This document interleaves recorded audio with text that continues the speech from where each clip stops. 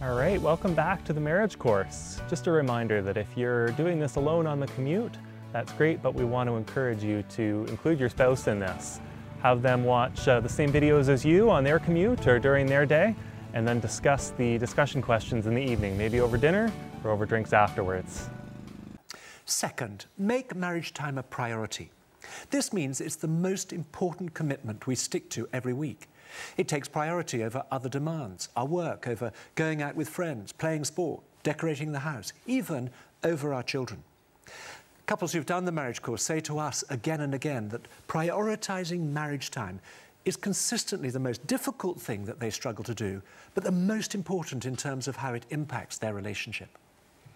After 43 years, you think, well, we've spent all this time together. Why do we need marriage time?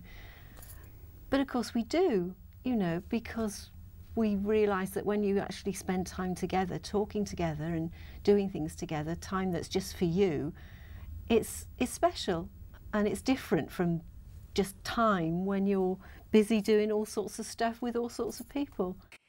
Third, we have to protect it against whatever conspires to stop this time happening.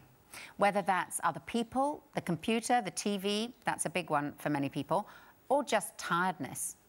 For us, it's been the phone. It can so easily rule our lives. So we now turn the answering machine on and our mobiles off during our marriage time. There'll be lots of times when we feel, why bother? We're too tired, it's too much of an effort, or the last time may not have seemed to go very well. But even if that's the case, we'd encourage you to stick with it. Effort and creativity are needed in every marriage.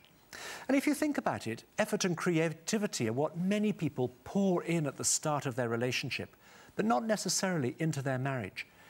It's then that intimacy can be lost. It's very easy to lose intimacy due to lifestyle, work, kids. I suppose for me, it's the small things. Work really was my main thing. I had to come home from work and work again and not spend the time together finding out what June's been up to, how she feels. So it's very, very easy to lose intimacy, would you say so? Yeah, it is, because if you think about it, when you're courting and you're falling in love with each other, you see each other all the time. You can't wait to get on the phone with each other. And for us, we had a commuter courtship because we worked in Leeds and lived in Huddersfield. So we used to meet each other on the train platform, travelled together to Leeds on the train, and he'd meet me after work. And we spent all that time, and then we were together all weekend. And when you get married, you don't do that. You don't spend all that time together. So that is one of the key areas that you can lose intimacy in a marriage, is just by not spending that time talking to each other and laughing together. And we used to laugh. In fact, that was one of the biggest things that attracted me to Eric, because he used to have me in stitches. And then once you get married, things creep in and you don't laugh as much.